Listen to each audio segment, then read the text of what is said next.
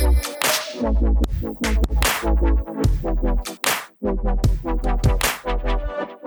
back to the Two Guys One Plant podcast. We are a sometimes weekly podcast where we deep dive into different plants and vegetables. We talk about the history, nutrition. We talk about medicinal uses, if there are any. We also talk about cooking it and growing it for yourself.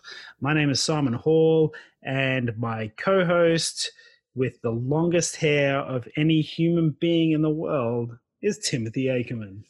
Mate, that is a very big call that you're making about my hair. Well, it's quite long. Yes, it is. Yeah. But no, it's good to be back, mate. We're here again. Yes. Thank you for everyone for your patience while we took a week off. Yeah, it was we needed a small break, didn't we? We did. Yeah. Yeah. So, I think most people have had their struggles through this period. We're going through this pandemic and the coronavirus, and I'm just speaking for myself and not for you, but I was definitely starting to struggle just with in Melbourne. For people who don't know, we had stage 4 restrictions, and without going into too much detail, basically the most restrictions of any place anywhere in the world. And that really starts to affect you mentally mainly. And, you and I both decided that for our mental health, we needed a break. Yes. And I think it's really important to recognize mental health, particularly as men, and I don't want to exclude the women from this, but as men, we live in this society where it's not cool, I guess, to, even talk about your mental health or even admit that, you might be feeling low or flat, or, you're not some macho ready to go all the time bloke. And I think it's important that we recognize it and at least speak to someone or reach out. And, you and I have been pretty open with each other about where we're at. And we just needed a break. We did. Absolutely. I definitely needed a break. I was fatiguing immensely. Yeah. Yeah. But I think you're definitely right there. Sometimes it is overlooked. I feel like we're getting better as a society in terms of recognizing that mental health is big for everyone. And I think that, I know we're just talking about men at the moment because we're men. And we're not women, so I can't really speak to that, but I do think it's getting better, and there are more men talking about it, which is nice. The fact that we can have an honest conversation, apart from the podcast about our mental health, I think is, a sign of how far things are coming. Yeah, definitely. I reckon, 20 years ago, it sounds weird to say, but when I was in my late teens, early 20s. You old bugger. It's crazy. But I was one of those blokes, it's like 10 foot tall and bulletproof, and, I was always okay, and nobody ever knew my mental state. And I would hazard a guess at saying even I didn't know my mental state. Yeah, that's how much you just ignore it. Well, that's how much I ignored it. But I've really become, especially the last 5 years, really passionate about men's health, and not just mental health, but men's health in particular. Just going to see the doctor and all that sort of stuff, because we don't do it as men, and we should. No, absolutely. Oh, look, I think I've gotten. It's funny that you say that, because I'd say over the last 3 years, I've seen massive changes in myself and also with you. Like, our conversations have changed over the last 3 years, and we've known each other for coming up to 20. Yeah. So there's a big difference in how we talk, and being comfortable enough to say, how are you doing? Like, how's your mental health at the moment? Like, just actually saying that to someone, like, that's just big. Do you know what I mean? Like, I would never have asked you that a few years ago. Yeah, I know it is. It's quite strange to think about, but it has become it plays a central role in a lot of conversations I have with people now, rather than just going, "Yeah, how you going, mate?" Like, I'm actually interested in how your mental health is. Yeah.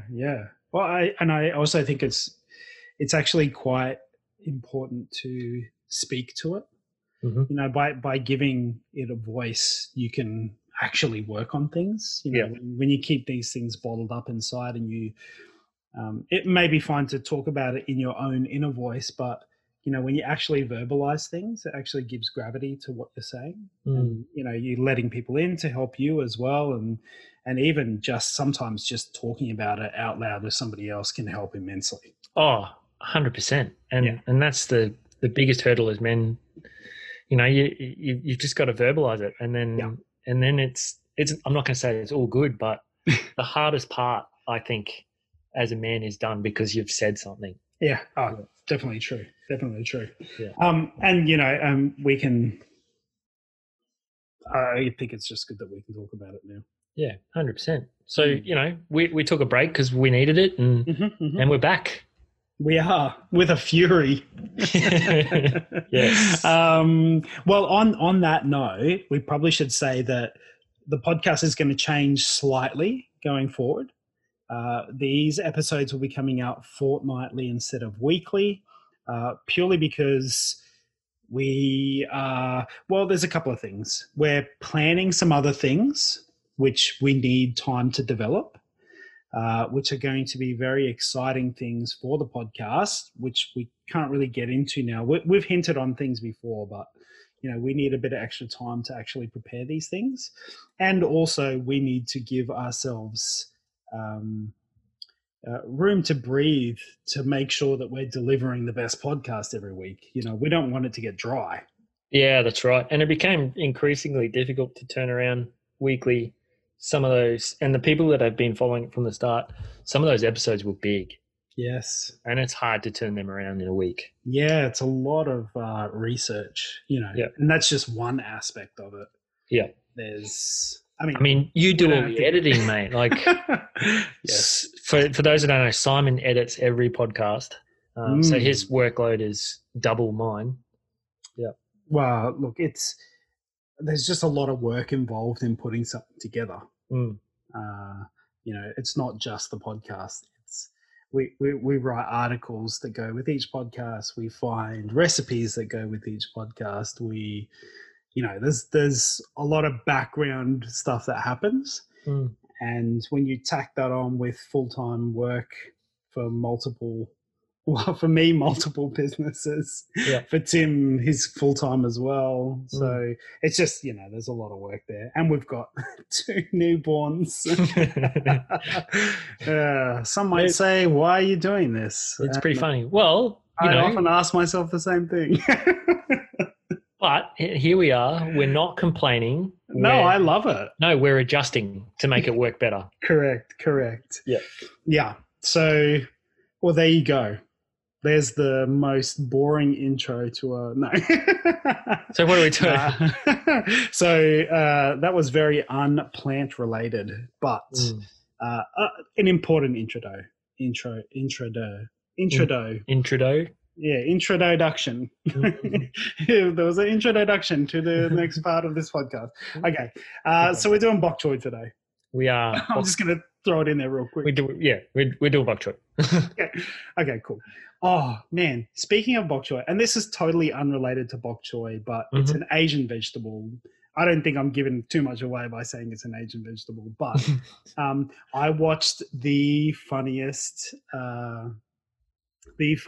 like YouTube clip the other day. Jamie showed it to me. And have you seen Uncle Roger? No. Oh my God. It's the best. Okay. Is it? So it's this guy, like heavy Asian accent. I think he's Chinese. Anyway, he calls himself Uncle Roger. I think he plays it up a little bit. But basically he watches these clips of people cooking Asian food and just like stops the videos and goes, "Why are you doing it like this? That's not how you're supposed to do it." And like, I think Jamie shared something on socials, but I didn't see it. Yeah. Oh, you've got to watch it. Okay. Yeah, I think it's Uncle Roger criticizes Jamie Oliver cooking fried rice or Something egg fried like rice. Yeah, oh yeah. my God. Yeah. It's hilarious. It's one of the I'll look it up. I've ever seen. Anyway, yeah. So they're very unrelated, but yeah. Cool. So 2 weeks have passed. Have you done anything exciting? Oh, yes. Actually, yes. I had, as some of the work that we do is with Messy Veggies, and as part of that, we get to try a lot of plant-based food that's coming out, some new things that are happening. Some of our other writers get to try things as well when they're just launching from restaurants and cafes. I got to try this thing called Future Sushi. Mm-hmm. And did I send you a picture? You sent me the screenshot, yeah? Yes. I sent you a picture. Man, that was crazy. Oh, my God. So it's basically a completely plant-based sushi. And they're doing like Korean barbecue rolls and, California rolls and, fake crab, fake duck, the whole works. They've got like this bits of tuna and salmon that sit over the top of your rice. That's the picture you sent me. It looks so real. Man, it's crazy. It tastes very close to real. I'm not going to say it tastes real because it's not. The pictures look amazing. The taste is very close. And I'm actually super comfortable with how it tastes because it's not too close. It's not too fishy. When you add artificial fish taste, it can be a bit wrong. Yeah, or too much seaweed or something. This is really subtle, but enough to make you go, yeah, that's good. Yeah, it's cool, man. Yeah, so I was like, I loved it. I thought it was amazing. It was so good. Future Sushi. Yeah, nice. I have to keep an eye out for that one. Yeah, Melbourne only though. Sorry, everybody, but yeah. Melbourne, yeah. Good old Melbourne. Yeah. If you can what actually about you, man? Get out and see it. Yeah, I know. Delivery, mate. Uber. Yeah, true. Yeah. True. Me. So, I mean, lockdown, we talked about, has its mental challenges. And I took it upon myself to sign up for a fun run. I think a lot of people will be thinking, well, how do you do a fun run if you can't go and be part of a group, kind of fun run? So basically it's just a run. Yeah. I mean, I signed up to do a set distance on a set day and everybody else does the same thing. And then we all upload our runs via our GPS trackers and just do it that way. But it was not so much to run. It just gave me something to focus on, especially fitness related as well. Just, try and help that headspace. And so it was good. I did that last Sunday and it went really well. Yep. Yeah. Well done, man. I know. Why don't you tell everyone what time you were trying to beat and why you were doing it? Nah. Yeah, you have to now, mate. I've already brought it up. Nah, I just had to beat my partner's time. That was all. Talk about motivation, hey? Everything's competition. Yeah. But it was her time from like 10 years ago or something. Yeah. I think that's the last time she competitively ran 10K. Yeah. But you beat it, and you're pretty chuffed about that. I beat it by 15 seconds. Hey, what does Vin Diesel say? Doesn't matter whether you win by an inch or a mile. Winning's winning. That's good, mate. Awesome. Well, shall we? Let's get into it. I just wanted to bring that up so it's out there. Good on you. In the public. All right, let's get into this, shall we? Yeah. We're going to do some funny facts. Did you find any funny facts about bok choy this week? I kept it as one sort of interesting fact, yeah. Yes, me too. I hope we didn't go with the exact same fact. Fingers crossed. Okay. Do we both start at the same time? Okay. No, you go, mate. All right, I'm 97% confident you don't have my fact. Okay, let's see. So, my fact this week is bok choy. Oh, damn it. No. I was talking about bok choy too. Yeah, god damn. How did that happen? We really should compare notes better. Bok choy is sometimes called a soup spoon. Yeah, I don't have this. So keep going. That's good. I could see you like trepidation, like, called a same fact. All right, so it's called a soup spoon because of the shape of the leaves. That makes a lot of sense. Yeah, and I reckon you could actually double it as a soup spoon if you. I was just thinking because I'm doing cooking, and I don't go into a lot of detail, but use it in broths and that sort of stuff. But you could just imagine it being used as a spoon for the broth. Yeah, man, some pho. Yeah, get that pho, and because there's bok choy in pho all the time, man. So yeah, that's right. Yeah, if you drop your spoon in and you can't find it, you always got bok choy. Bok choy out. All right, okay, my fact. Yep. So, this one's a little bit. It's not. I don't know. Anyway, I'm just going to talk about it. I'm not even going to preempt it. Place like Singapore, right? It's very densely populated, and Singapore is quite a small country, so the available land for farming is rare, but they obviously need to be able to produce their own food as well as importing and that sort of thing. So that over the years they've kind of become this benchmark for like sustainable, efficient commercial kind of vegetable cultivation, because they've got to really get creative with how they produce their food. Yeah.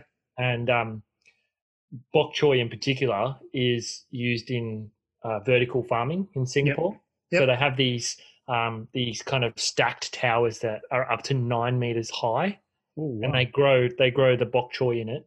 And so at the moment they harvest about nearly half a ton of bok choy from these vertical towers in Singapore, and it's used all around there. So they're kind of paving the way with new ways of growing food. That's cool. I thought it was really interesting as a fact. Yeah. Yeah, I like that. That's really cool. So vertical farming bok choy. Yeah. Yeah, nice. I actually go into a little bit of creative bok choy growing when we get to the growing today. Cool. Yeah, which you're doing one of them, but we're not going to get into that. So. Oh, nice. Yeah. Yes. Shall we? Well, that's it.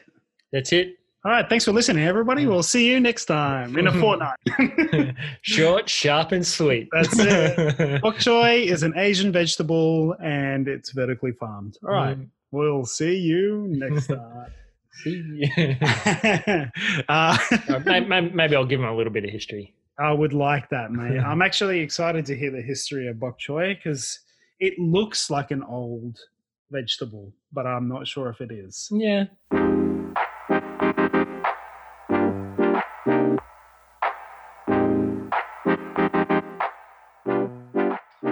As you would guess, it is an Asian, vegetable. It is native to China. Wow.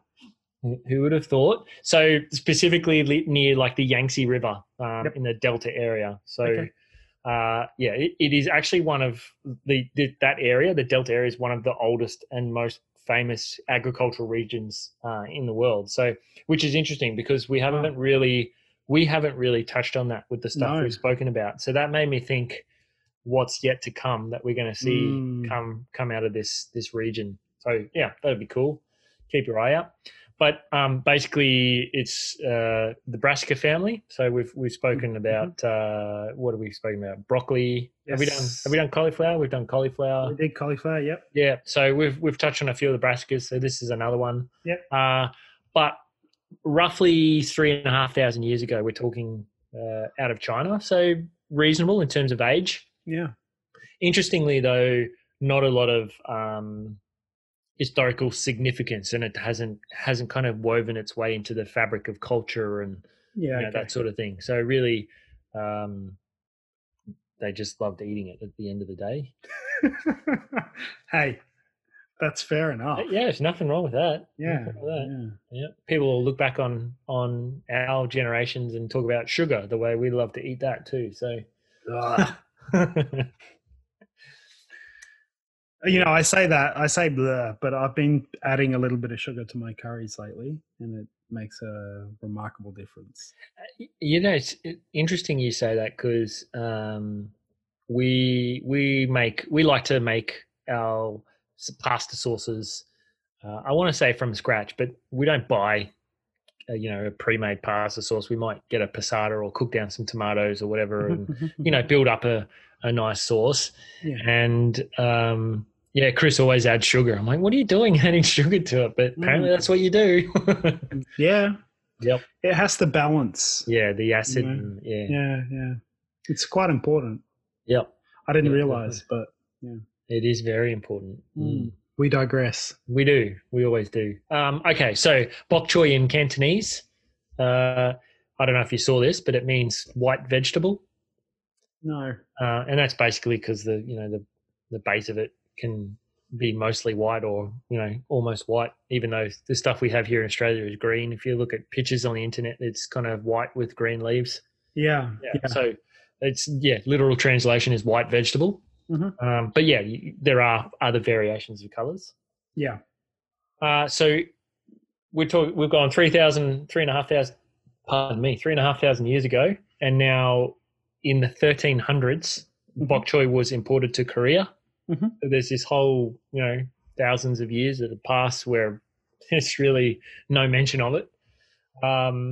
Sort of into Korea, and at the time, Korea was one of the most powerful and advanced societies in the region, and the Koreans actually kind of took bok choy and then developed their own spin on it, where they fermented it and turned it into kimchi, which I would say is pretty well known today. Yeah, absolutely. So I found it interesting. I mean, I like kimchi and I understand that it's fermented, but I actually didn't think that it was bok choy.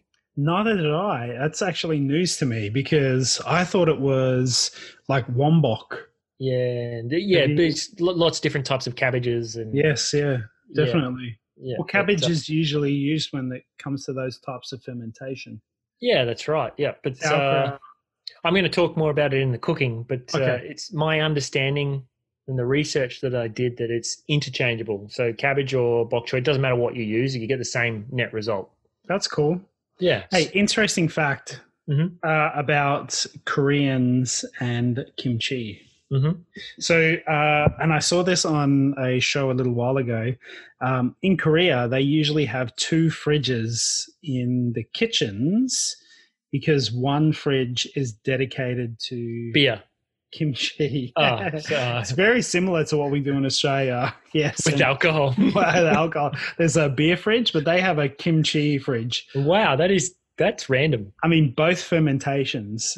Like if we're really getting down to it. Ours is malt. This is correct. I would say probably for gut health, you're probably looking at beer. Might be a little bit better. Beer. Yeah. Yes. But yeah, there you go. Interesting, hey? That is wow. but the second fridge is not usually in the garage. It's in the kitchen. Yeah, true. Yeah. I'm actually going to talk. So I'm going to talk through making kimchi. Oh, nice. And I'm going to talk about, temperatures and all that sort of stuff as well. That's cool. Yeah. I like that. Yeah. So it's in the cooking, I'm going to go into quite a bit of detail on kimchi. Okay. Nice. I'll shut up.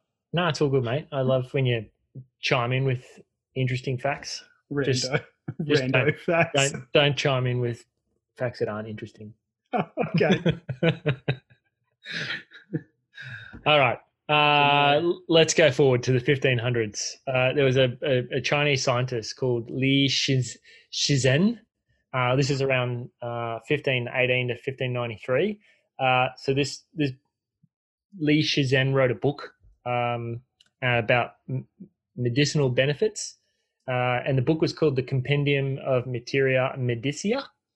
And this book was really had a lot to do with bok choy and its medicinal benefits. And when this book was released, bok choy became enormously popular in China. So kind of, I guess it's like the early marketing of the product, and people just they thrived on it because of this medicinal stuff, which I'm hoping you're going to expand on later because I know nothing about it. What did you say it was called again?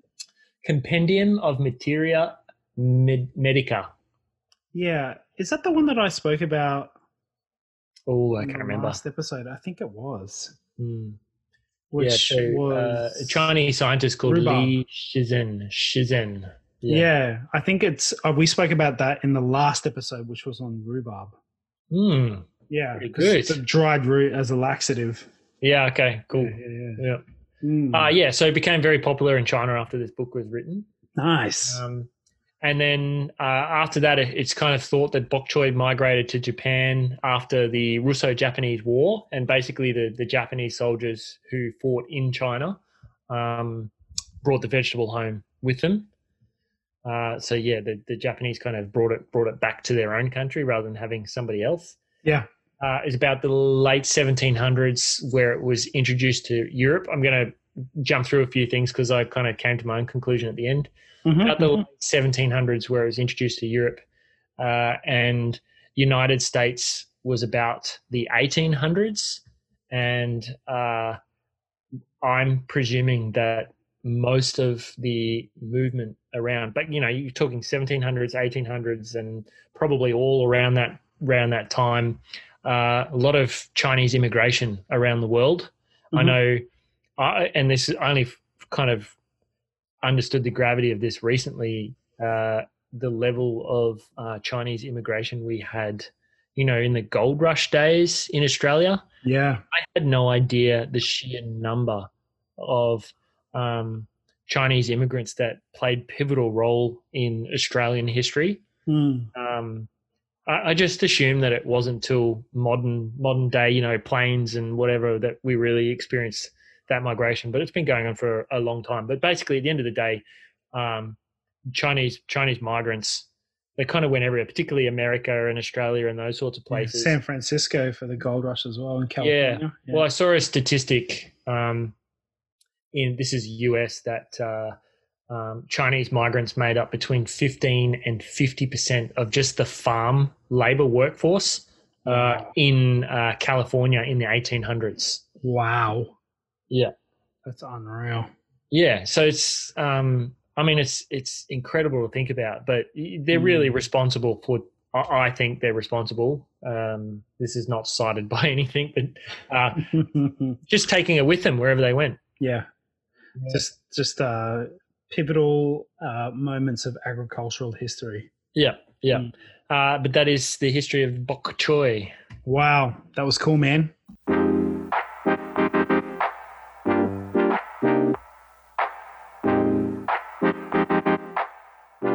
Well, let's talk about nutrition and medicinal uses then. Awesome. I'm just going to start off straight away with the Chinese medicinal uses for it, just so that we can follow up exactly what you just said.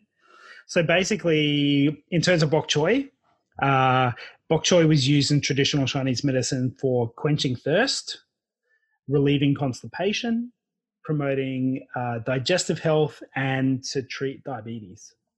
Yeah, cool. Without really even, I don't want to jump too far ahead, but a watery vegetable, so dehydration makes sense. Yep. Constipation, it's very fibrous, so there'll be plenty of fiber in there, so that all makes sense. Yeah, absolutely. When we're talking about those sort of things, I may as well just knock it down right now. So 1 cup of bok choy, raw bok choy, now let's just put that out there. So it's about 70 grams. So it's quite light, actually, when you think about it. So 70 grams of bok choy has 9 calories. Ooh, not much. So not much at all. It's got 1 gram of protein, about 1.5 grams of carbs. It's 0.7 grams of dietary fiber, which is quite a fair bit for that amount.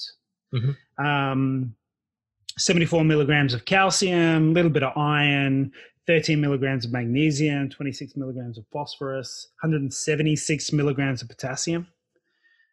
There's some vitamin C, there's zinc in there, sodium. There's folate as well, 46 micrograms of folate. It's also got a bunch of vitamin A in there as well. Now, when we talk about daily percentages of what you should be getting from this, so 1 cup of raw bok choy for someone who is eating about 2,000 calories a day. So we just want to keep it pretty general for that. They're getting 3.7% of their daily potassium needs, 17% of vitamin A, about 5.5% of calcium, 26.5% of vitamin K, which we've spoken about vitamin K before. We've spoken about calcium before. We've spoken about vitamin A before as well. So vitamin A, we know, turns into beta carotene. Is beta carotene, and the body turns into vitamin A. There's 3% of magnesium, 3% of iron, and 35% of your vitamin C intake. Yeah, right. So it's got a pretty good, broad, kind of diverse range of vitamins and minerals. It has a very wide range of vitamins and minerals, and actually is quite filled with other things. So I'm going to talk really quickly about, in terms of nutrition, bok choy. I'm talking about baby bok choy here. So there was a recent study that had shown some unique characteristics of baby bok choy in terms of its phytonutrients. So among the 17 different cruciferous vegetables, so that's in the brassica family as well, the bok choy was the only vegetable of the 17 cruciferous vegetables that had high amounts of, and this is what the researchers are calling principle 1 and principle 2 phenols.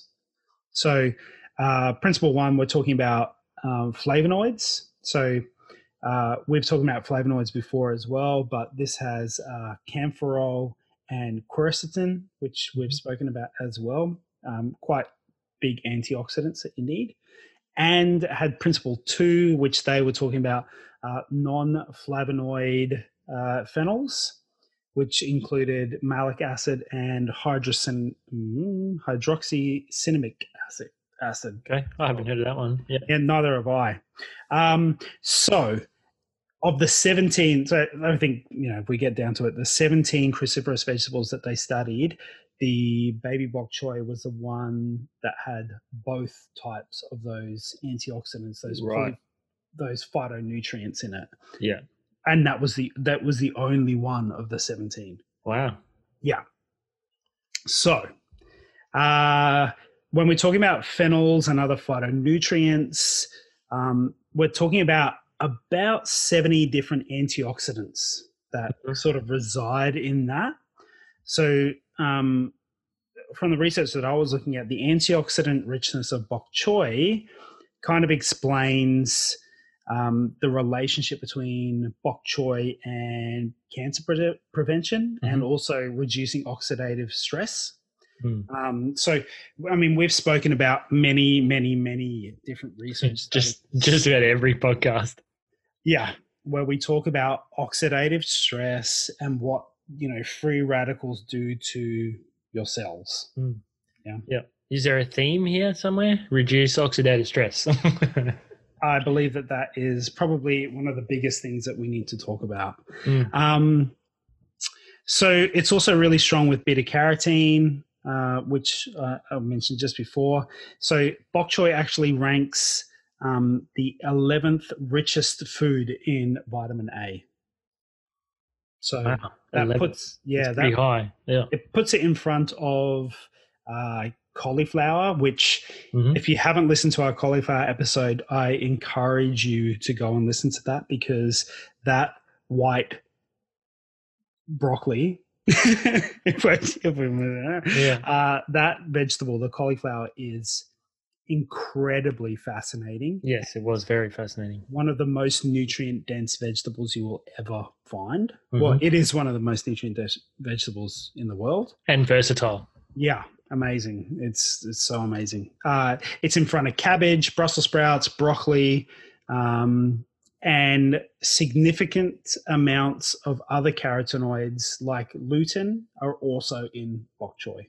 Wow. Yeah. So very cool.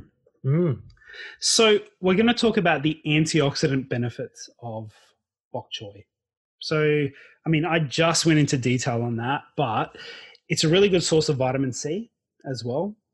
Manganese, zinc, also has, those concentrations of the core antioxidants as well. But when we talked about those phytonutrients, including the flavonoids like quercetin, camphorol, isohamnitin, as well as numerous phenolic, I'll tell you what, there's so many different things that I have to try and pronounce right here. It's ridiculous. It's no pressure. Why can't the antioxidants just have like normal, like short words? I know. Seriously. And whose idea was it to put like, a K and A and an E and an M next to each other and go, say this word. It's at the beginning, but it says a big long thing after it. It's ridiculous. Anyway.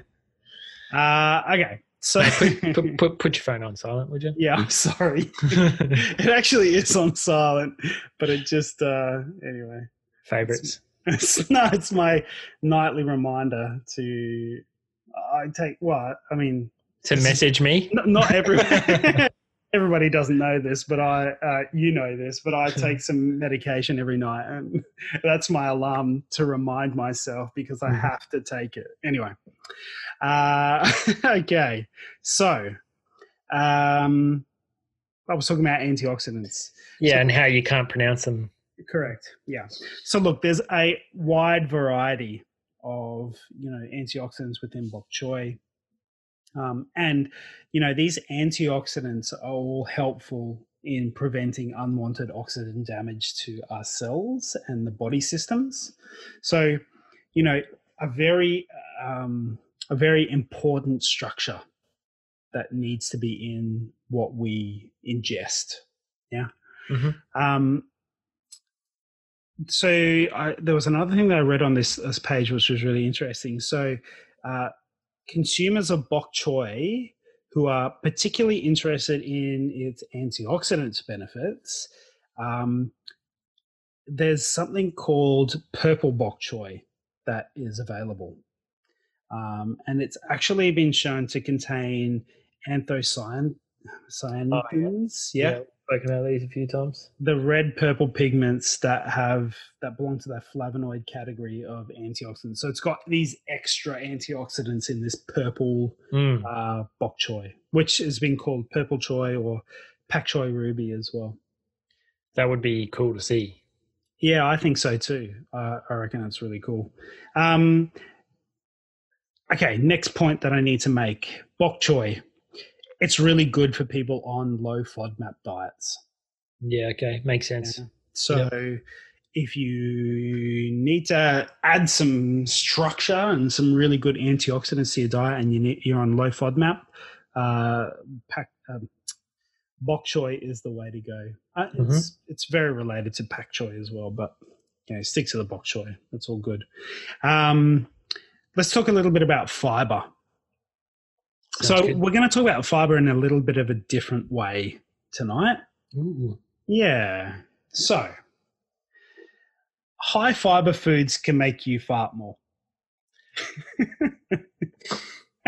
was about to make a fart noise. Mate. You can do the sound if you want. Okay. So do you know why though? Oh, it's probably fermenting in the gut or something. I don't know. There you go. Yeah. You're a clever man, you are. You don't look like it. But, not with this scraggly hair. Yeah. Correct.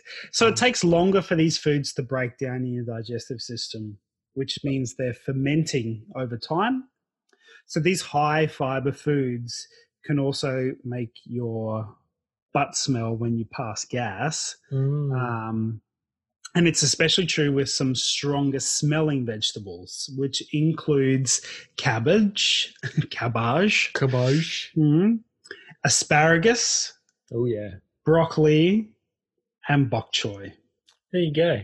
Yeah. So, and I found this part actually really interesting as well, is that, the gas that you excrete can sometimes smell a little bit rotten, like rotten eggs, because of the sulfur in sulfur dioxide. Fiber-rich foods. So, sulfur, it's the sulfur in the eggs that you smell. That's the smell that you kind of get from it. That's why people use that black salt when trying to mimic eggs if they're not cooking with eggs. It's high in sulfur. It makes that smell. Yep. And, a lot of vegetables are sulfur-based. Yes. So they can cause you to pass gas. There you go. Yes. Yeah. All right. So here's another cool little fact. This is for the men out there. All right, men. Listen up. Listen up, men. Did you know that one of the best ways to block estrogen is by eating cruciferous vegetables? That's interesting. Yeah. So these particular vegetables, cruciferous vegetables, have a high level of phytochemicals that work on blocking estrogen production. There's a part of me that feels like I knew this at some point in the past and forgot it. Yeah. There you go. But it's, good old bodybuilders with their chicken and broccoli. Yeah. Well, yeah. I mean, doesn't chicken have estrogen in it? I know. I was like, it's just pumped into it. Like, yeah.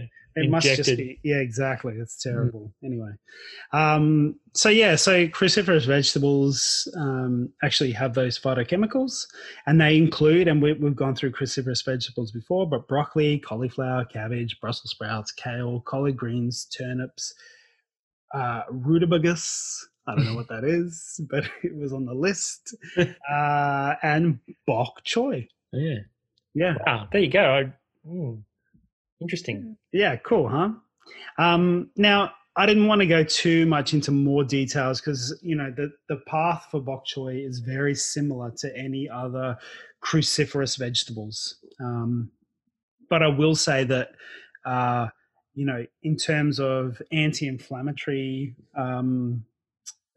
components, we talk about vitamin K when it comes to anti-inflammatories. And, we talk about being fat soluble as well. So bok choy actually is in the top 15 of vitamin K rich foods. So another really good thing about bok choy is it's quite high in that as well. There was a little bit of research that I found here as well that has some omega-3s in bok choy as well. That's cool. But not a whole lot. And we're talking about ALAs, so alpha linolenic acid. There's about 70 milligrams of ALA in 1 cup of cooked bok choy. Yep. So it's not really high in terms of omega-3 with plant vegetables, but it does have some in there. Yep. It's about half as concentrated in omega-3s as walnuts on a calorie for calorie basis. So nothing to scoff at. It's definitely still there, which I think just adds into the fact of how rich in nutrients bok choy actually is. Yeah. It's starting to sound more and more like I think I said this way back in one of the early episodes. What is the definition of superfood? Yeah, I know, right? Yeah. It just reminds me of when we talked about cauliflower. So, but I mean, it's in the same. Yeah. Yeah. I think that what I'm starting to see in terms of a trend is with the cruciferous and brassicas. They're kind of really important building blocks for a healthy nutrition, like a nutrition profile. Yeah. They're fundamental to a kind of a good, solid diet. It's almost like you should be, but when I talk about nutrition and eating and cooking and that sort of things, I used to think about the meat first, the protein first, and then add vegetables to that, And as soon as I cut meat and dairy, I started thinking about things differently. But I feel like if I was to go back and talk to myself when I dropped meat and dairy now, I would tell myself to go, well, so your next step is to not think about meat as your first thing that you're going to incorporate, but now you need to incorporate some sort of cruciferous vegetable, a broccoli, a cabbage, a cauliflower, a kale, a bok choy, and use that as your core ingredient almost, or as a good portion of it, and then build your recipe around that, build your meal around that, because they're so rich in nutrients. I feel like it's such a really good spot to start your cooking. Yep. Yeah. It's interesting. Yep. Yeah. That would be my advice to myself. Which we don't often get to do. Often? Correct. Well, I have traveled back in time a few times to talk to myself and just give myself a little bit of a pep talk and go, come on, mate. I figure if I haven't visited myself from the future, everything's fine. or you're dead. I mean, one of the two. I'll stick with everything's fine. I think everything's fine, mate. Sorry, I didn't mean to make it morbid there for you. Well, anyway, so that is the nutrition of bok choy.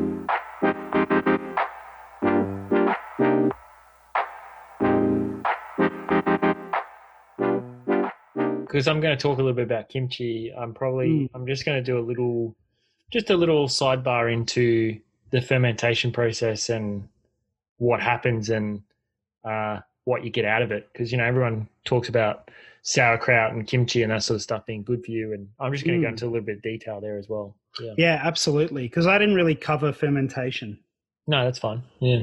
So I'm very comfortable hearing that because I love sauerkraut and kimchi. Kimchi is one of my favorite things, man. I absolutely adore it. It's delicious. Yep. So when it's done right. Yeah. Have you ever made your own? Yeah. Was it good? Yeah, it was amazing. Really, really good.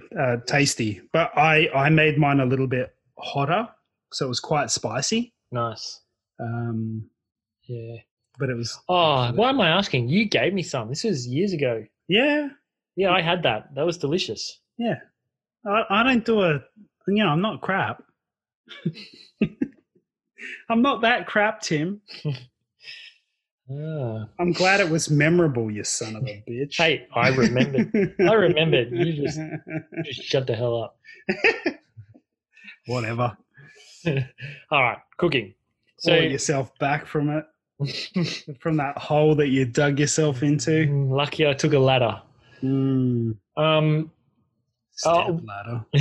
We cook with bok choy a little bit. I wouldn't say heaps, but it's not uncommon in our household. Yep. Generally goes into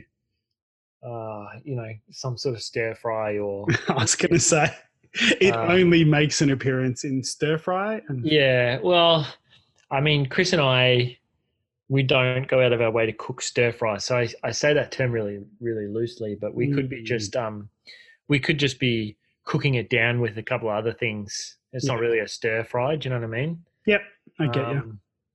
Yeah, because and I don't know if you remember, but those late teen, early 20s times, I cooked a lot of stir fries and stir fried out. Do you know? So I've got to share this with you. This is my stir fry best tip I can give you for a stir fry. Yeah. All right. And this changed my life when it came to stir fries. Mm-hmm.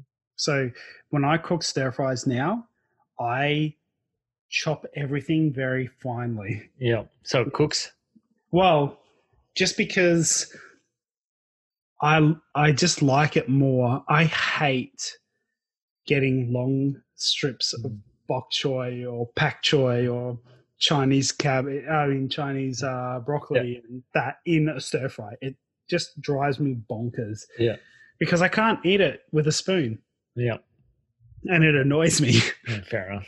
So I dice it all up really finely and then I stir fry that. And that may be sacrilegious and,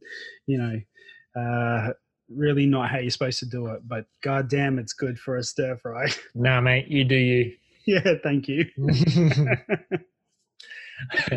Well, I'm gonna talk about the obvious first because some people may not have considered it. But when you look at bok choy, you've got that real fibrous stem and then those nice green leaves. And when you think about it, they're very different. So if you just throw bok choy into a pan, Yeah. Your leaves are going to cook and shrivel up and, cook through, but you may not actually cook through that really thick fibrous stem. So you should kind of blanch or pre-cook the stems in a way before, so you cut the leaves off and actually cook up the stems, pre-cook the stems first before you throw it into, say, a stir fry or something like that, just to get the cooking started so you don't overcook the leaves. Yeah, you've got this weird knowing look on your face. No, it's not that I know anything. It's just that sounds like entirely too much effort to me, and it would make me not want to cook with bok choy. I know, but if you're going out of your way to add cruciferous vegetables, you may as well enjoy them. I enjoy it very well. Well, there you go. Dice it up really finely. Oh well, if you're happy with the way you do it, go for it. But I often get that really thick, crunchy base and go, oh my God, it's not cooked. But you got to cut it real thin, mate. Yeah. But how can you use it as a spoon if it's not cooked real thick? What? You do need the little spoon bit. Yeah. Oh no, I've got a stainless steel spoon that I bring to the party. Yep. Yeah. Well, there you go. Carry on, sir. Bloody, who brings spoons? That's crazy. Yeah. Oh, man, that's all I eat with. If I have an option, forks don't get a mention with me. I don't like them, and I don't like eating with them. So it's always a spoon. Yeah. If I was eating something with bok choy, I could almost guarantee that I will choose chopsticks. Oh, really? I absolutely love eating with chopsticks. Really? I personally feel like it makes food taste nicer. Yeah, okay. That's fair. I don't like chopsticks because of rice. I don't have a problem eating rice with chopsticks. Yeah, well, you feel like sitting there for 10 years. Nah, it doesn't take that long. No, it doesn't. Eat every grain of rice. Nah, it's easy, mate. Turn it up. It is. And it's funny. That's right. I was in Malaysia. Well, it wasn't this year. So, I don't know, maybe last year or the year before. And I was visiting my supplier over there. Yeah. And, as they do, it's very food centric. So it's kind of like you turn up and they'll be like, okay, where are we going to go for lunch? And then you go out for lunch and they're like, okay, what are we going to do for dinner? It's always like, what's happening for the next meal? And intermingled with a meeting or two. And, they took me to this Chinese restaurant and the fried rice was amazing. And they put out this big plate of fried rice. It was packed up and I shovel half of it onto my plate. And then, there was about 10 of us at the table and they're like, oh, do you want any more? I was like, can we get another order of fried rice over here? So another plate of fried rice comes out. But I was eating the fried rice with my chopsticks. Yeah. They were all laughing at me at the table because even the Asians don't eat fried rice with chopsticks. They use their little porcelain spoons. Yes. Nobody pulled out a bok choy from their back pocket and started eating the fried rice with their spoon? No. Was it fried rice or was it char kway teow? No, it was fried rice. Yeah. Okay. Yeah. I'm a big fan of char kway teow. Yeah, okay. It used to be before I couldn't have it anymore. Yeah, fair enough. Yeah. Carry on, mate. Let's go on. So, talking about cooking the stalks first and then adding the leaves later. Yeah. Doesn't seem like that big a deal to me because you're probably going to add stuff later anyway. So it doesn't. But yeah, you don't want to. So the problem is you don't want to cook the leaves too long. I think I get that about the leaves than the. I know that. That's fine. Anyway, I get it. I understand it. You just choose to ignore it. Yeah. Well, I don't know if you chop up that stem finely enough, you can get it to cook as quick as you want. True. Very true. Yeah. Anyway, sorry. No, it's all good, mate. We're just having a conversation, aren't we? Correct. That's what it's all about. I mean, it's no surprise that bok choy is known for I'm going to say Asian, but really kind of like Chinese and Japanese at the end of the day. It's it's very well known in those cuisines. So, stir fries, curries, soups, all that sort of stuff. So, I mean, you can even do salad, but personally, I'm not a huge fan of raw bok choy. Man, who said to use it in a salad? There's lots of recipes as salad. And they're saying use it like you would use cabbage. And I'm thinking, I wouldn't use raw cabbage in a salad. But anyway. I couldn't imagine anything worse than that. No, I mean, but some people might like it, Yeah, okay, I guess so. I think for me, the standout would be like a ramen or something like that. Oh, yeah. Yeah. I mean, I was in Japan a couple of years ago and I could not get enough ramen. Oh, man, it's delicious. Absolutely delicious.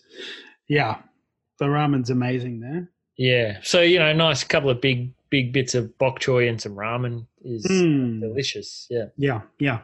And in pho as well. I'm a huge fan of that. Yep. Yeah, definitely. Yeah, so you kind of soups and broths and that sort of thing. It goes really well. Yeah, so I was looking up some recipes and I was trying to find stuff that was not quite ramen, stir fry, brothy, curry stuff, and I found it's a soup, but it sounded interesting. It's a wonton soup with mushroom and zucchini meatballs, and I say that in air quotes because they're mushroom and zucchini, not meat. But yeah, with plenty of bok choy and stuff. It looked amazing. It looked really delicious. I really want to try those. I want to try creating those mushroom and zucchini meatballs for other dishes rather than just the wonton soup. They sound delicious. Yeah, and there was also a crispy tofu and shiitake broth as well, which looked really nice. Ooh, yeah, I like that. Yeah. So I want to talk about kimchi. Okay. Yeah. So for those that don't know, it's like a fermented, in this case, bok choy, but could be cabbage as well. But it's kind of like sauerkraut, but it's spicy at the end of the day. Yeah. I was going to ask you. I know this is a bit late, but I was like, who's Kim? Anyway, go on. I don't know. Sorry. Kimchi? Who is Mr. Chi? Yeah. Kimchi is like the Korean sauerkraut. Yeah. It's their own spin on a sauerkraut with their own flavors and that sort of thing as well. But that fermentation process kind of results in probiotics and enzymes that are good for gut health, and improving gut health can boost immunity and lots of other things that we've talked about in the past as well. What I want to do, and I've got this on my phone, so I want to read some excerpts from a book that my partner Kristen is reading. Okay. And I need to get the exact name. I think it's called Fiber Fueled. It's written by a gastroenterologist. And they specifically talk about fermentation of sauerkraut, and I'm going to use it in terms of kimchi as well because it's the same process. But basically what happens when you ferment, I'm paraphrasing here as well, when you ferment cabbage or bok choy, what you do is create this anaerobic, well, there's anaerobic bacteria that's there, but they begin producing these healthy acids which drop the pH of the solution that you put the cabbage or bok choy in. Okay. And for people who don't know what anaerobic means, it's, we talk about it with exercise. We got aerobic and anaerobic, and it's basically means where there's no oxygen. So anaerobic works, or these anaerobic bacteria produce where there's no oxygen, and then they start to lower the pH of the solution. So for people who haven't made it, I'm going to talk through it, but you basically put your cabbage or bok choy under water. So you're removing the oxygen. So when this happens, what do you? I know that is actually what's happening, but like water is made up of oxygen. I know it is, but it's not. It's not available. Sorry, I know. I'm like hydrogen. It's H2O. 2 parts hydrogen, 1 part oxygen. But go on. Yes. Okay. So these acid levels have started to rise because the pH is changing. Yep. So what happens is the because the acid level's going up, a lot of bacteria die because it's too high. So this is where you start to kill off some of the bad bacteria. Yep. And what it does is, and I'm not going to pronounce this correctly, but it allows a Leukoconstock steroides, something, to take over within about 24 hours of this process starting. Wow. And what that does is actually produce more healthy acid, and then drops the pH even further. So it makes it even more acidic. Yeah, wow. And so then these Leukoconstocks, that's what you see when you start seeing bubbles form, which I'll talk about later on. Anyway, over the period of the process, it becomes more and more acidic, and this leads to the growth of Lactobacillus plantarum, and this is the primary kind of bacteria that's responsible for turning it into the kraut, or the sauerkraut, kraut, whatever you want to call it.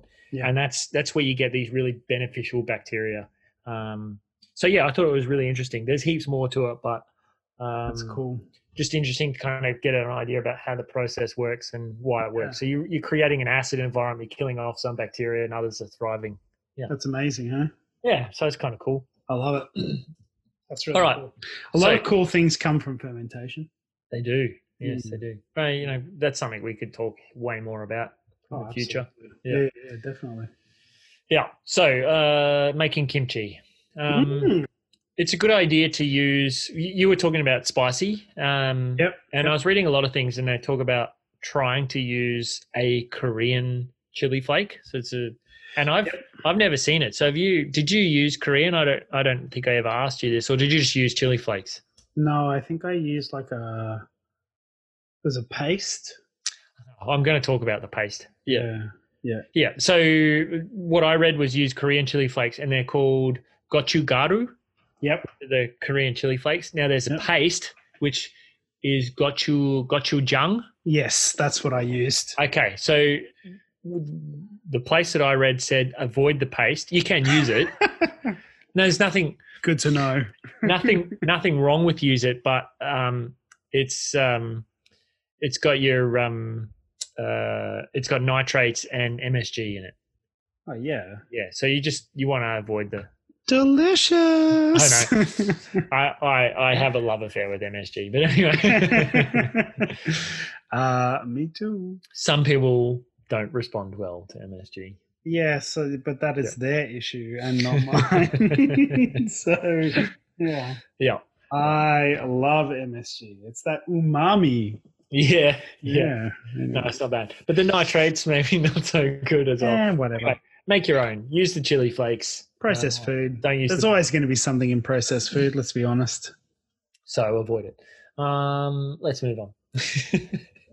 Okay.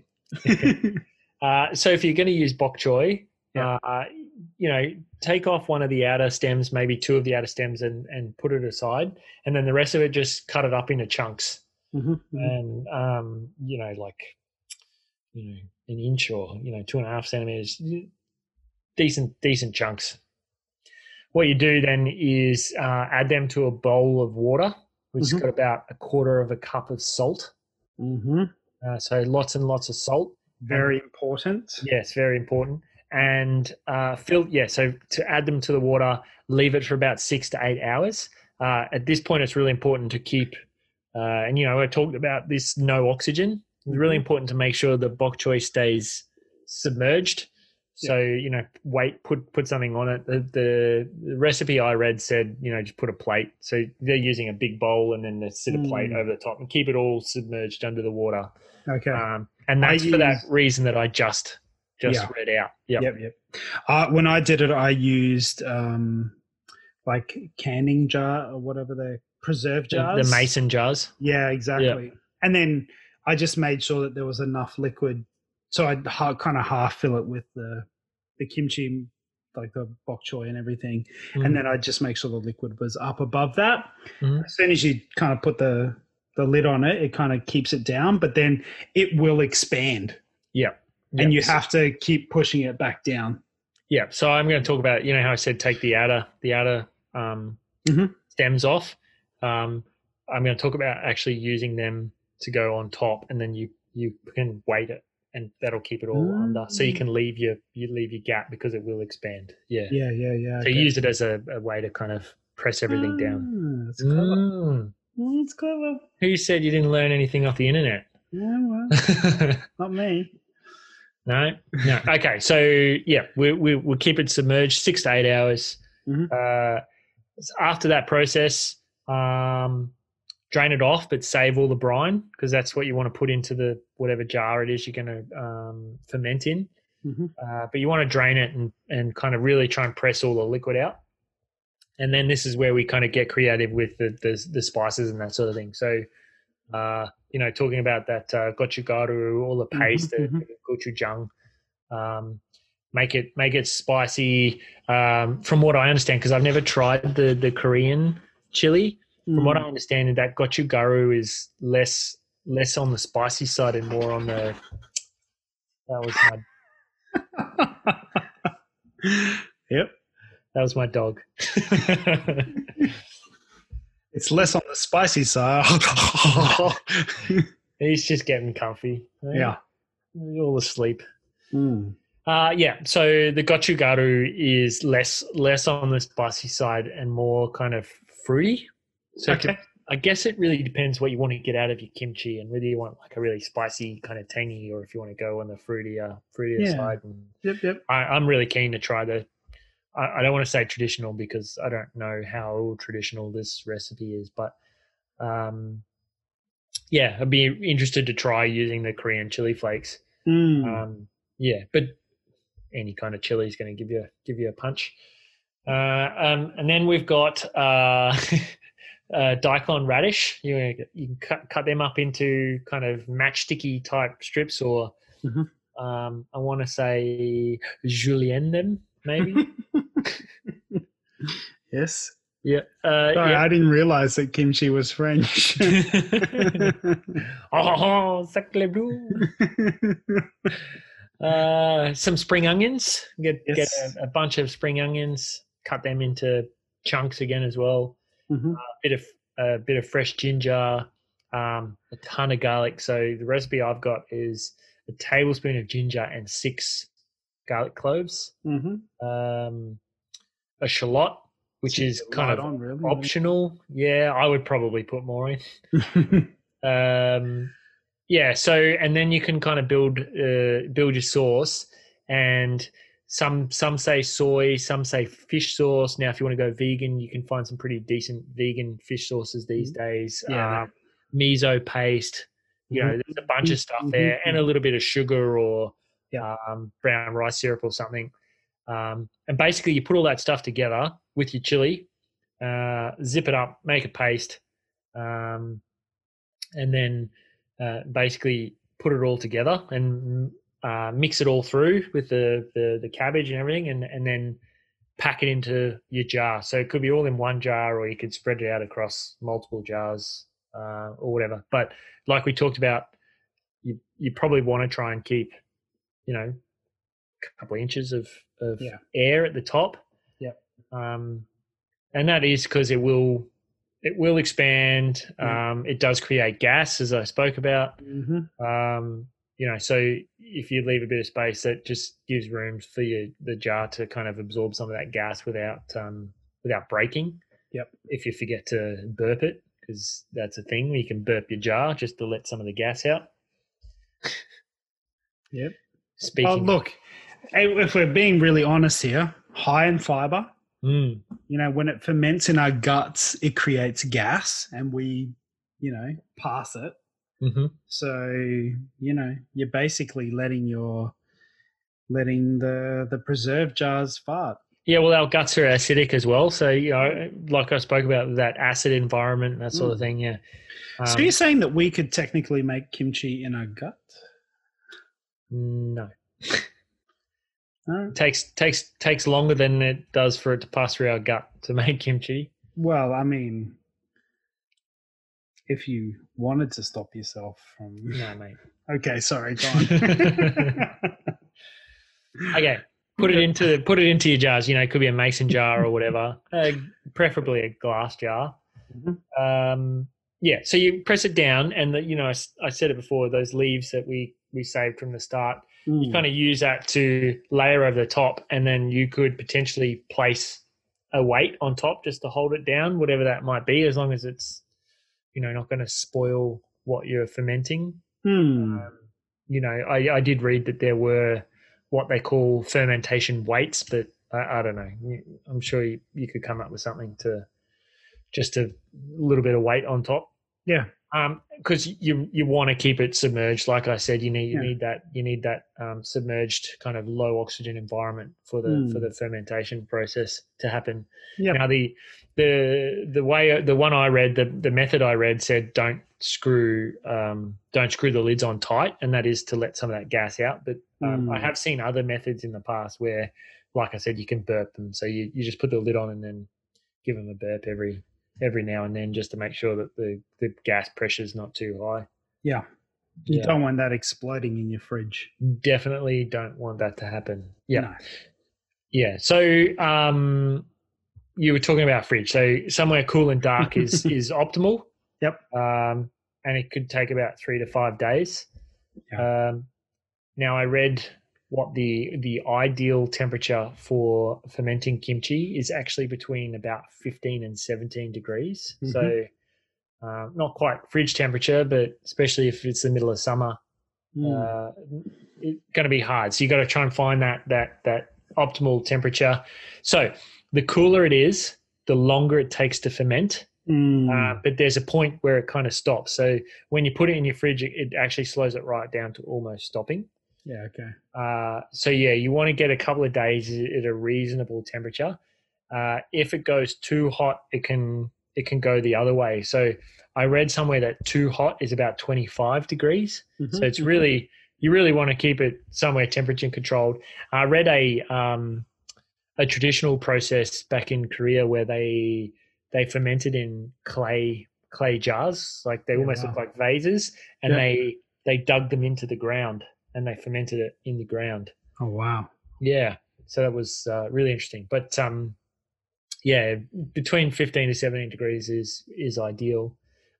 So then, how do you know if it's working? Is it, it's a valid question. So after about 3 days, and I spoke about the bubbles that happen with these bacteria. Really, if you're seeing bubbles and if you can tap the jar and see those bubbles, basically that's your indicator that there's fermentation happening. At that point, you could taste it. So if it's 3 days have passed and you got the bubbles, you could taste it and see what you think. You might think it needs to go a little bit longer, go for another couple of days to see if it gets a bit tangier or a bit more, more of that fermented taste. I don't know. How else would you describe it? That tangy kind of fermentation, if you want to. Yeah, acidic. Yeah, that's a good. Well, it is. That's what it is, right? That is correct. Yeah, but once you're happy with the right level of acid, put it in the fridge because that stops it. That stops it. And I did read that if you take it out of the fridge, you can start it up again as well. So if you go, you eat a bit and then go, maybe go a bit longer, you could probably leave it out and then put it back in the fridge. Yeah. See, this makes me think that the kimchi fridge is a great idea.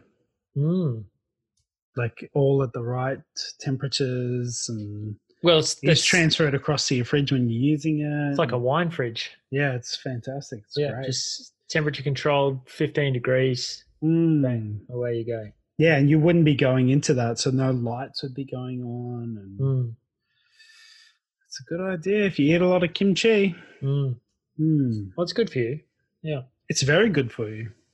Yeah, definitely. So, I mean, that's kind of the process on how to make your own kimchi. Yeah, I like it. I feel like I want to do it now just to have a good crack at it. Yeah. Yeah, maybe we could both do one and see whose is best. Well, we've got 3 weeks, mate. So okay, maybe we should try it at the end of the 3 weeks. Yeah, and for those who don't know, roughly 3 weeks is when our government is going to let us travel. More than 5 kilometres from our house. Yeah. Son of a bitch. All right. So that was kimchi. Just to round this off, thought I'd quickly talk about some common food pairings with bok choy, which most people will already know, but ginger, garlic, soy sauce, sesame sauce, chili, mushrooms, and peanuts was another interesting one, which made sense to me. Yeah, definitely. And in that same, I've had dishes that are kind of, steamed or wilted bok choy with, peanut pieces. But I also read, and I would never do this because I wouldn't do it with celery either, but replace celery on a grazing platter with raw bok choy and dip that in peanut butter. But nah. Who? I know. Who is putting celery? Who is putting celery on grazing plates? If you're that person, uninvited, I want to know. No, I want to know who you are. You must disclose before. Because never going to one of your parties. Never. Got the raw bok choy out for you to. All right. Cool. That's cooking with bok choy. Nice. That was awesome.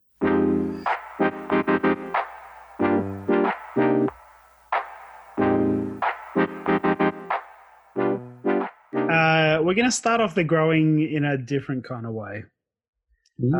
Because bok choy is one of those vegetables that you can grow from leftovers. Can you? Don't bring your fake news to my segment, please. Sorry, I've been reading too much news about Donald Trump. Yeah. And his income tax. That's fake news, man. That's fake news. Okay. So this is really cool, actually. So have you done this? Have you started doing the bok choy in the water, right? No, I have. Yeah, I've got several going. Okay. Yeah.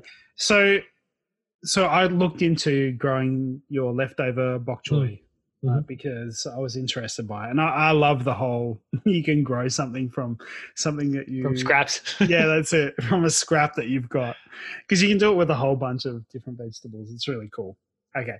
So basically, the very bottom of your bok choy, if you just cut the top of it up and you're left with this bottom component, which is basically what used to be the roots. Yeah, it's kind of where all the stems go into one. Yes, that is correct. Do you want to do it? Do you want to take over my segment? No, I'm just saying. Okay, so where all the roots come in and they connect down the bottom, like all the leaves come in and connect down the bottom. You want to take that part and put it into water. Yeah.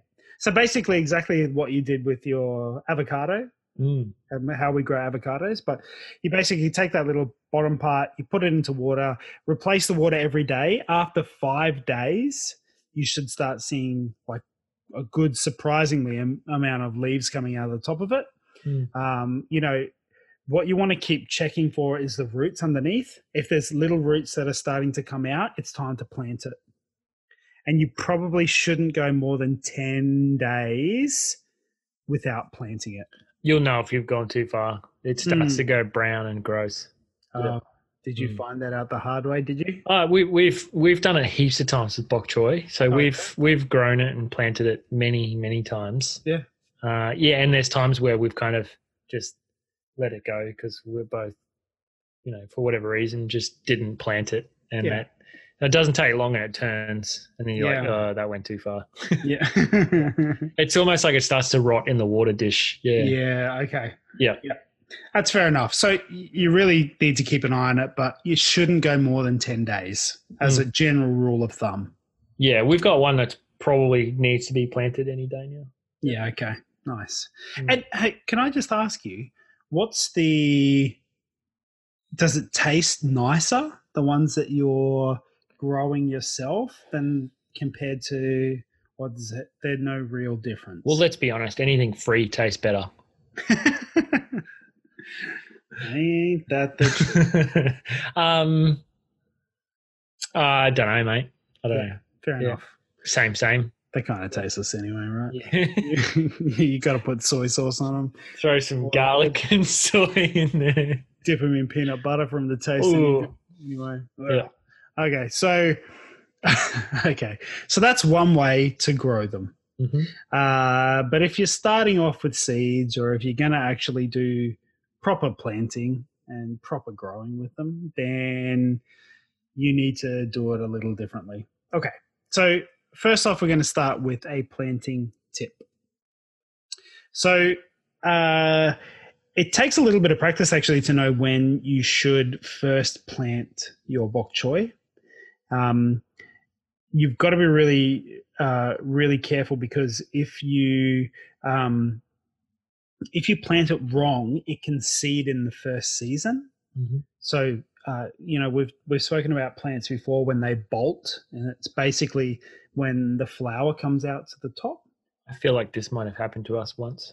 Yeah, okay. So it's usually when the weather's too warm. Yeah, okay.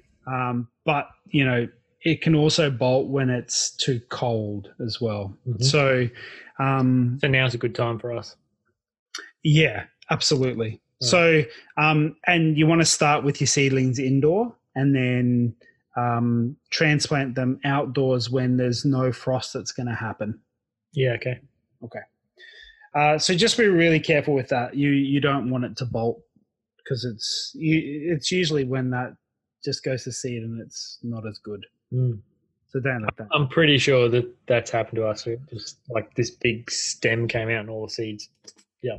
Yeah. Well, I mean, I was watching a video on YouTube of them growing the bok choy and the things, and they left it for like 14 days or 12 to 14 days. I can't remember. It was something in there. And they were like, and I think it's time to plant it now because there's a big flower on it. And I was like, well, that's not right. Anyway, so yeah. Anyway. Okay, so bok choy. It can handle full sun, but it grows better in part shade. Mm-hmm. So it just needs about 3 to 5 hours of sun every day for it to grow properly. You want well-drained soil. I think this is pretty common with most vegetables, is you want well-drained soil. It needs quite a lot of water, because if it gets too dry, it can bolt. Mm-hmm. But again, not what you want it to do. In terms of harvesting, so real simple.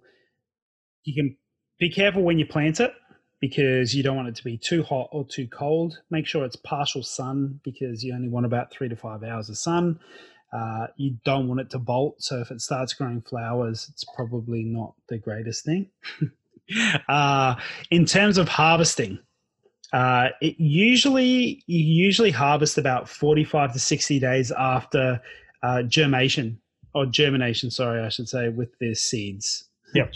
Germination. Yeah, that's a type of dog. It's a German Shepherd cross Dalmatian. I was thinking of it like germs. Oh, yeah. Well, yeah, it could be that too. Yeah. Get that PPE on. Anyway, okay. And then basically the way you harvest is you slice the plants off about 1 inch above the ground. So this is the best way to harvest. Mm-hmm. And then they should just re-sprout. Yep. Yeah. So again, it's the next lot of bok choy that'll come up from that is going to be smaller, but it's still like really good. It's still got all the nutrients that you want for it. Yep. That is a lot to do with let's talk about common pests and diseases. So they do attract a few pests, cabbage loopers, cabbage worms, flea beetles, white flies, aphids. So you can companion plant with bok choy as well, so that you can minimize the amount of what am I saying? You're minimizing the pest damage or pest control. That's what I'm like. What is the name for the little flies that fly around the thing? Pests. Insects. Oh my gosh, so stupid. Okay, so when we start talking about companion planting, you probably want to do something like chamomile or garlic or mint that can sort of detract from the people that are the different pests that are around it. If you want it to grow better, then you can plant it with beets or beans, carrots, cucumber, lettuce, nasturtiums, potatoes, sage, spinach. So it kind of fits in with all of those as well. Yeah. And that is pretty much how to grow bok choy. Did you forget what you were talking about? A little bit. No. There was one more thing that I forgot to say, and that was the nasturtiums. They're really good for keeping the aphids away as well. So nice. Yep. Anyway, sorry, I got fuddled up with my notes. Nah, it's all good, mate. That was good. That was good. Yeah, there you go. That's how you cook with. Oh, Jesus Christ! And that's not even in your notes. No, it's not. And that is how you cook bok choy in the ground. It's ground cooking. That is. It is a form of cooking. It's incubating. Correct. So, you know what? Lay off. Right? Just lay off. All right? It's the first week back. I'm rusty. Need some WD-40, mate. Yeah, I do need some WD-40. Oh, and you've been running too, so your body's probably feeling it. Yeah, well, I've only done 2, but your body's probably feeling it. Yeah, my body is feeling it. It's definitely feeling it. Yeah, no, it's good. Well, yeah, hey, excellent episode back on bok choy. Yeah, it was good. Yeah. Big fan of it nutritionally. Yeah, I had no idea. Yeah, I'm actually excited to use it in kimchi. Yeah, that'll be good. We'll have a kimchi off. Yeah, I feel like, and I'm just going to say this, it's not a very versatile vegetable. Not like cauliflower. Yeah, let's just be honest. Call it what it is. Yeah, it's used for stir fries and soups. That's it, man. That's all it's good for. Yeah, not for dipping in peanut butter. No, get that out. I'm going to write to the internet and have that removed. Just have it removed. Yeah. I mean, good luck. Where would you be writing to? Is that to the US military? Yeah, Donald Trump. Well, no, the internet was... I know exactly who. All right.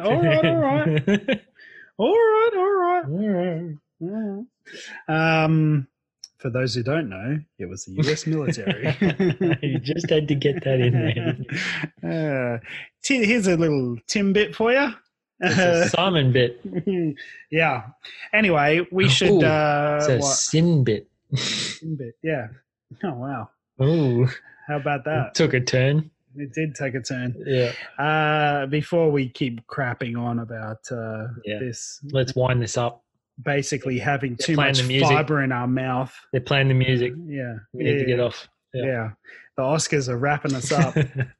No, speaking of which, Oscar is wrapping me up, my cat. Anyway. He's playing the music. He's like, get off the call, man. Yeah. Well, thank you everyone for your patience and not leaving us after we missed an episode on the break. And we will be back in 2 weeks. Yeah, don't forget, 2 weeks. With another cracking episode. And in our next episode, we will be sharing with you all of the things we've been working on and letting you know everything about that. It sounds exciting. It does sound exciting, doesn't it? So stay tuned and we will see you there. And if you're not following us on Instagram, go and do that. And if you haven't rated us yet, They haven't given us a good rating yet on. I don't want any of these 1-star ratings. No, we're not interested in that. You can keep those. Look, I mean, honestly, I wouldn't blame you if you wanted to give us a 1-star rating after that spiel about kimchi. It was pretty, it wasn't that great. No, don't. No, it's actually one of your best segments. Apart from figs, your fig episode was the best. That was amazing. Fig. I've had lots of feedback on that. And I forgot that my brother sent me. I told you he sent me a photograph. He's got me a fig. Oh yeah, yeah. So, that's cool. When I can see him. Yeah. So you're getting a fig tree, and and Jamie gave me a pomegranate. Tree. So you got a pomegranate tree. I know, in a Darth Vader pot. I know, that was amazing. So amazing. Yeah. All right. Well, thank you, everyone. Thank you for listening. We're going to wind it up now, and we will see you in 2 weeks with a whole bunch of new stuff and another vegetable / something that we're going to talk about. Something edible. Yes. With some more fun facts and good reasons why you should eat it.